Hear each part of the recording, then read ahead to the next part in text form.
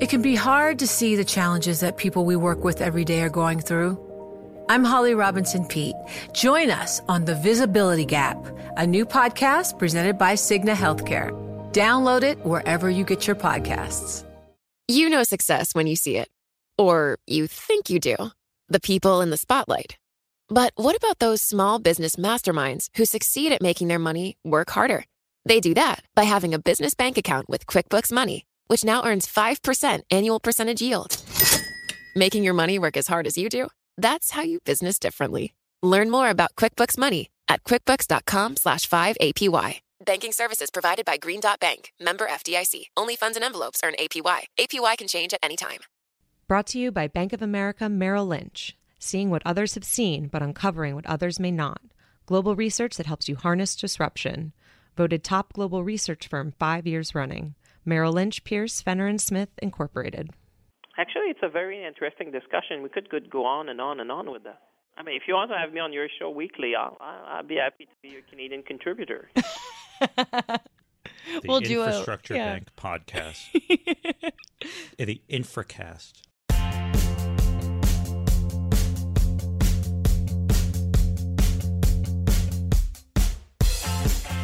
Hi, and welcome back to Bloomberg Benchmark, a show about the global economy.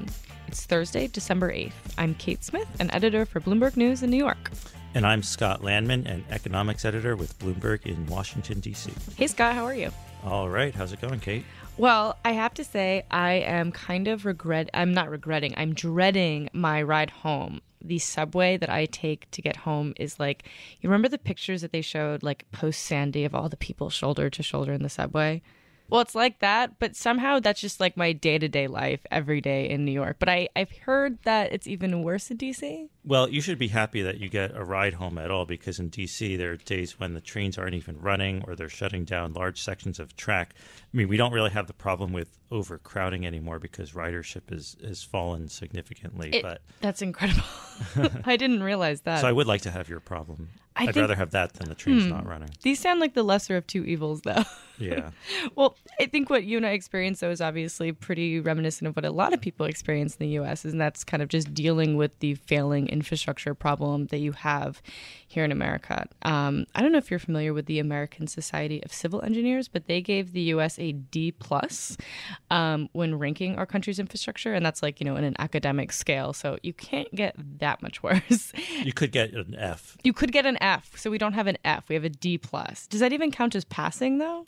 I don't think it counts in some passing. places it does, in some it doesn't. Okay, so maybe passing depending where we are.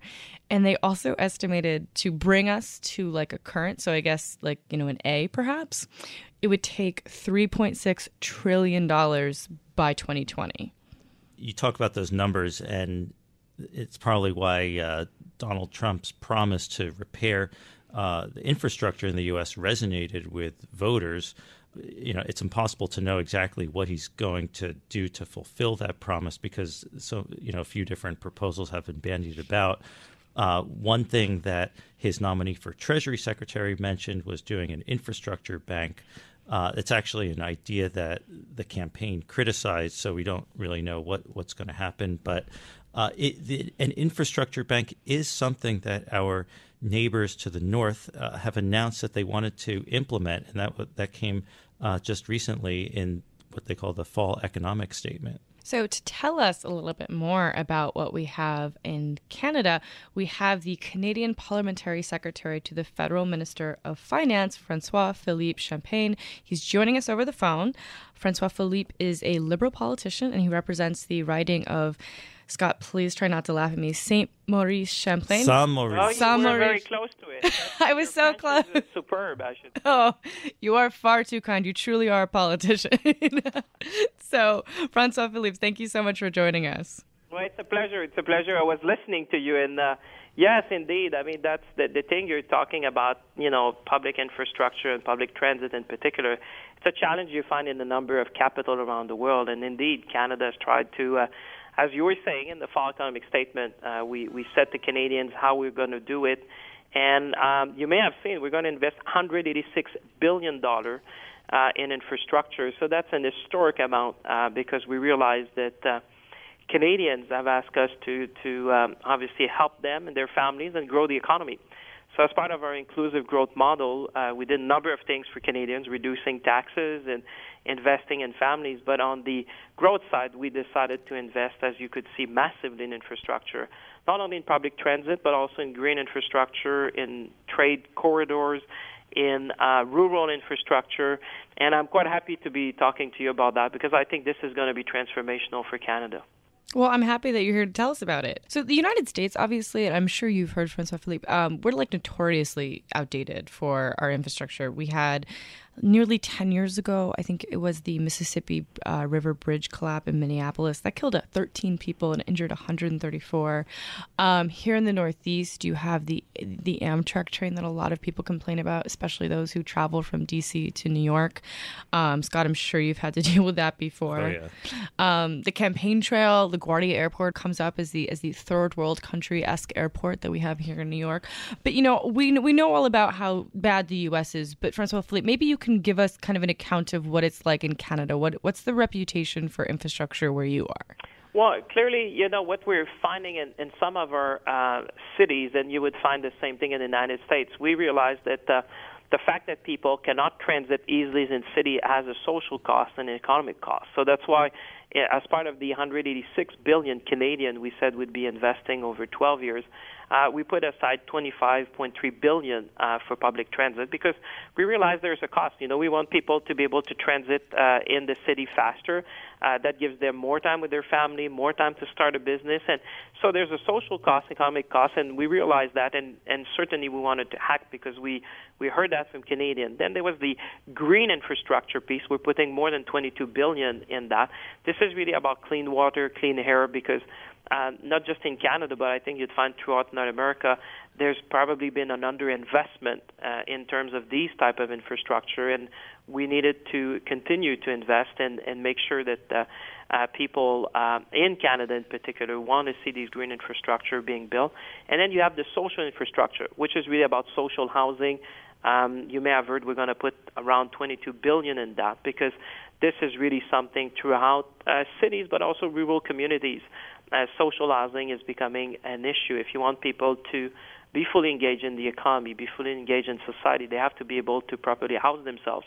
And then the last piece then is really about the trade corridor, and that probably would be interesting for the U.S.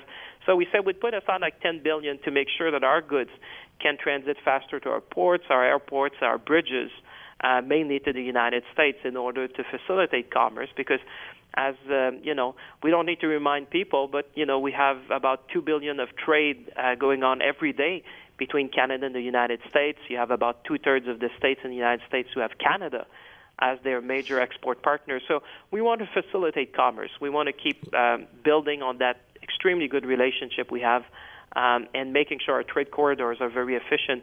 And the last piece I'll say to the people listening to us is we put aside $2 billion for our rural and northern communities, understanding, probably just like in the U.S., that they have very particular need to make sure that we cover these people as well with a very specific program of investment. Now let's talk about what Kate was saying about the U.S. infrastructure getting a D+ from the Society of Civil Engineers. When you look at the condition of Canada's airports, roads, bridges, water infrastructure, things like that, what kind of rating would you give it on a scale of 1 to 10 when you would say like 10 is in excellent condition and 1 is you're falling apart like LaGuardia? Well, I would say, just like in the U.S., if you look across the nation, I think that the answer could be different depending on if you look north, if you look east, west, or in the middle of the country. But suffice to say that what we've seen in Canada, and it may be true in other OECD countries, particularly over the last 10 years, there's been an underinvestment, not only in new build, but also in maintenance. So obviously when we entered government with the Prime Minister Trudeau, we found ourselves in a situation where we need to invest massively in our infrastructure. This is also good for the economy because we said to Canadians that we want to have inclusive growth, we want to grow the economy, and clearly infrastructure investments is the right way to do, because that touches about everyone in our country. When you look at these different infrastructure you mentioned, everyone's going to benefit. And, I would say confident nations today invest in their people and in their economy. And one of the things that we've announced in the fall economic statement was one thing we wanted to create and we're going to set up is an infrastructure bank. The reason for that is for us to be able to do more and faster. This is going to be one more tool in our toolbox, because we understand that we want to attract global investment, global capital. I was just at the APEC Finance Ministers Summit in Lima, in Peru recently. And when I was talking about the Canadian way in terms of infrastructure investment, you see there's a number of nation and global investments that would like to invest in countries like Canada, where you have stability, predictability, rule of law, very stable banking system. And we think that the infrastructure bank is going to be allowing us to get the leverage we want in order to attract this type of global investment to help us build faster and more with the time scale that we've given Canadians to deliver. So, François-Philippe, we have an ad we're going to break for. Sure. But when we come back, I want to hear exactly how an infrastructure bank works for those listeners who aren't policy wonks like us. Definitely. Be a pleasure.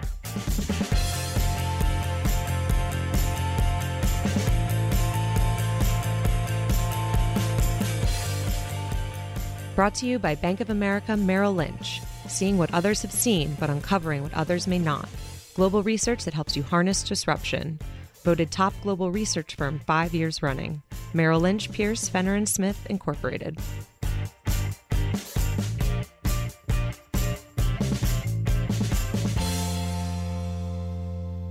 Welcome back. Okay, so François-Philippe, let's take a step back here. How exactly, so for our listeners, I know how an infrastructure bank works because it's actually this tool that they use in the world of municipal bonds here in the U.S. But can you help our listeners who aren't perhaps familiar with kind of the basics of how an infrastructure bank works? Yeah, let me tell you why we did that in Canada. If you look at traditional funding model, if you have a project of $500 million, in Canada, you would normally have funding which would be 1/3 federal, 1/3 provincial, and 1/3 municipal. Now, with the infrastructure bank, we think we can get the leverage to 4 to 5. So with the same $500 million project, we think we can raise private capital to the extent of about $400 million. And then the federal government would put 1/3, the municipal would put 1/3, and provincial would put 1/3. So what I was saying is that it allows us to do more and faster. So why are we creating that? First is to obviously attract global investment to help us to do more and faster. And the reason why you want to have a structure, and like I said, other nations, you mentioned it, have that. I know of the Australian model, for example. But for us, it's really about making sure that we pool the expertise we would have in this country to make sure that we have all the experts in one place. Second thing is that we can have projects that could be financed so that you need to package these projects into something that you can attract global investments. And the third thing is that you want to have a pipeline of projects. So when you have global investors who are looking to invest, for example, in Canada infrastructure, typically these people would want to see what kind of projects you have, what kind of pipeline of projects you have. Are they in green infrastructure? Are they in public transit? Are they in wastewater and water? So by having one structure, you actually pool the expertise. You make sure that you have bankable projects. You make sure that you have a pipeline of projects. So when you want to go to the global markets, you have indeed a place where global investor can call and see what type of investment, if they want to invest in infrastructure in Canada, where they can go. And I think this is going to be very successful. Again, I was at the APEC Finance Ministers Summit in Peru just recently, and I was mentioning a number of projects. And to give you an example, when I mentioned some of the projects, some of the delegation came to see me after and say, that's the type of projects we would really want to invest. So what are the projects? My curiosity is piqued. Yeah, well, I gave the example in Montreal, which is a great city. In Montreal, we're building what we call a regional electric train. And this is about a $4 to $5 billion projects in Canada. this is very great because we're building another public transit, a very green one. And when I mentioned that, obviously that sparked a lot of interest because you have a number of delegations who have sovereign funds or others who say that's exactly the type of projects we want to invest because you have, that matches their liabilities. Those are projects that you can finance over 30 years. So very interesting for investors to look at. And now, can I interrupt for a second? Now, let me turn to a couple criticisms that I've heard of infrastructure banks and private financing. One is that what Trump and his campaign said throughout the year, which is that an infrastructure bank creates a whole new bureaucracy, creates kind of centralizes decision making. That's one criticism, and then kind of from the other side of the political aisle, you hear the criticism that in order to make private financing work, you need a pretty significant flow of taxes or user fees, and that burden either tends to fall on the average folk using the infrastructure, or the project doesn't get financed at all. How do you respond to those two issues? Well, the first one, I think by pooling the resources and the projects in one agency, I think you get economy of scale, and actually, for me, I think it's a better way to market these projects if you want to attract global investments so that people know who to call, who to talk to if they're interested in investing in transformational projects. I mean, we're looking about transformational infrastructure projects in our nation. So I think there's a lot of benefits of having one place where people can actually look for, and also for this agency to prepare these projects, select these projects in the best way to make sure that we're going to attract these global investments. The other thing with respect to the user fees, I mean, if you look at regional light trains, the one I was just talking about, I mean, people already pay for using these services. So I don't think that you can necessarily, like you said, equate that it'd be higher users fees. I think we know that global capital is looking at investments like these ones with very long return. And I think that people would be, what I said to Canadians many times, and that would apply to the U.S., why not put our pension money working for Canadians?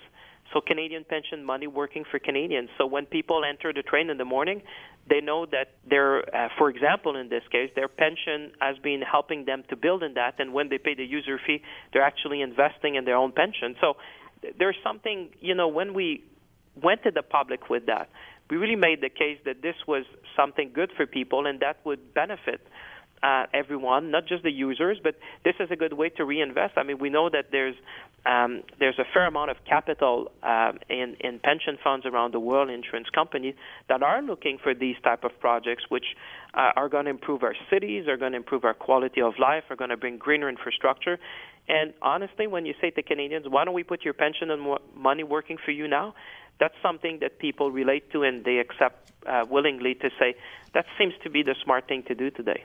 So this has been all very positive, but I have to imagine this is politics. There's got to have been some negative feedback. So what's been some of the criticisms of potentially implementing an infrastructure bank in Canada? Well, the main criticism we got was, and I would say that, is there not another agency already existing that could be doing that? And, we had some agency looking at PPP projects, but I think that we thought that having a different agency to really, with a mandate to organize these projects and market them, is the best way to do. I think there's been very few disagreement with respect to the value and the merit of making sure that we can structure these projects to attract global investment. I think people understand the leverage. People understand that we need to do more and faster. Some people, like you mentioned, question the user fees. And what we've been very transparent about is that this is not for all types of projects. Like I said, we're putting $186 billion in infrastructure over 12 years, and we're taking only $15 billion out of this $186 in the infrastructure bank. And we think we can raise another $20 billion on the market for the infrastructure bank. So what we're saying to people is that clearly there's some type of investment. Think about social infrastructure. I don't necessarily think that we're going to find projects that would fit the bill to be financed to the infrastructure bank. But by getting the leverage with the infrastructure bank for those projects that could attract global capital, that gives us more money to be able to invest in social infrastructure. And when you explain to people and you take the time to say, this is about doing more and faster and actually not using public funds that would otherwise be needed to build the type of infrastructure where we can get private capital, but using these funds to, for example, invest in social housing, people really understand that this really makes sense. So how long until this infrastructure bank is up and running and until it finances its first projects? Well, as you said, we announced that in the fall economic statement we have in Canada. This is, 6 months after our federal budget. So, we're about building the blueprints of that. We want to obviously get the bank started as fast as possible. I think based on our discussions with a number of international partners, there's a lot of interest in investing in Canada for the reasons we know, because people want to invest in North America. People have confidence in our system. People see that these green projects are going to attract significant investment. So we're trying to set up with, a small team to start as soon as possible to make sure that we can start market these projects around the world and get these projects built as soon as possible. So let me ask you one final question. Like I had mentioned before, the U.S. does use the infrastructure bank model on a smaller scale. The idea being, for our listeners who don't know about this, certain states that have small municipalities, they'll use a state-level infrastructure bank model. And the way it works is that the state will borrow money on capital markets using the state's interest rate, which is much lower, of course, than the towns. And then the towns will go to the state, saying, kind of the infrastructure projects that they want to get done, and then the state will effectively lend the money to the individual towns. The whole purpose being that small towns aren't edged out of the capital markets, by either just no investor being interested or having to pay, prohibitively high interest rates. And a long way of asking you, is there a reason why you didn't look at maybe perhaps doing this on a province by province basis as opposed to federal? Well, it's interesting you mentioned states because I'm a bit familiar with the Alaskan model. I think in Alaska there's something similar to that, which I'm familiar because I think I've met with people who were saying the great things you've been able to achieve in Alaska with respect to that in terms of infrastructure development.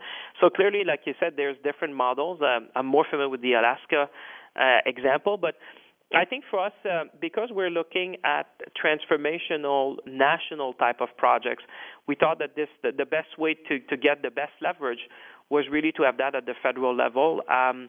We want to make sure that we attract some of the best talent in this agency. We want to make sure that we structure these projects to be bankable, and I think to do that on a national basis, obviously, it could be different in the United States because obviously our economy are of different size, but we thought in Canada that the right thing to do was really to do that on a national basis so that I think we can better market as a country some of these projects, whether it's the rail projects I mentioned in Montreal or whether you would have a port expansion or you would have an airport expansion.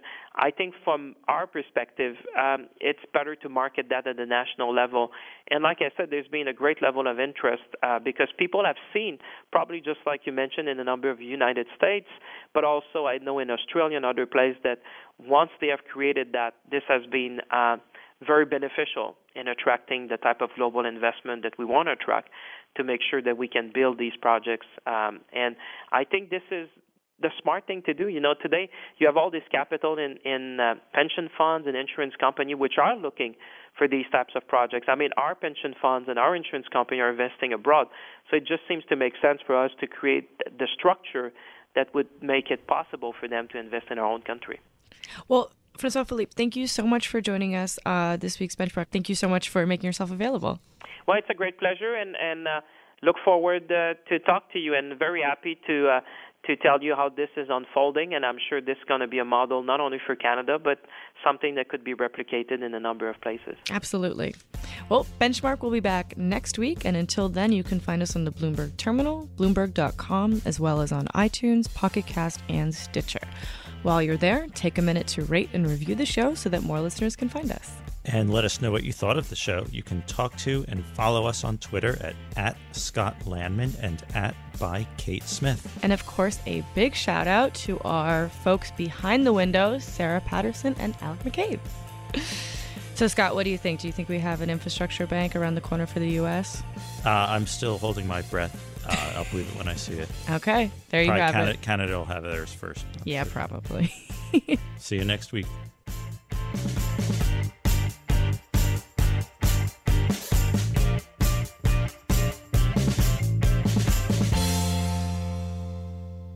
Brought to you by Bank of America Merrill Lynch. Seeing what others have seen, but uncovering what others may not. Global research that helps you harness disruption. Voted top global research firm 5 years running. Merrill Lynch, Pierce, Fenner & Smith, Incorporated. From Silicon Valley to Wall Street, the promise and perils of artificial intelligence are playing out on the world stage. But what will the next phase of AI adoption look like? Which companies, from big tech to startups, will dominate? And where do the risks and unintended consequences lie? I'm Emily Chang. Join me at Bloomberg Tech in San Francisco, May 9th, to answer many of the industry's burning questions, alongside Snap's Evan Spiegel, Xbox President Sarah Bond, OpenAI's Brad Lightcap, top researcher Dr. Fei-Fei Li of Stanford, and many more. More details and just a few tickets left at Bloomberg.com/TechSF.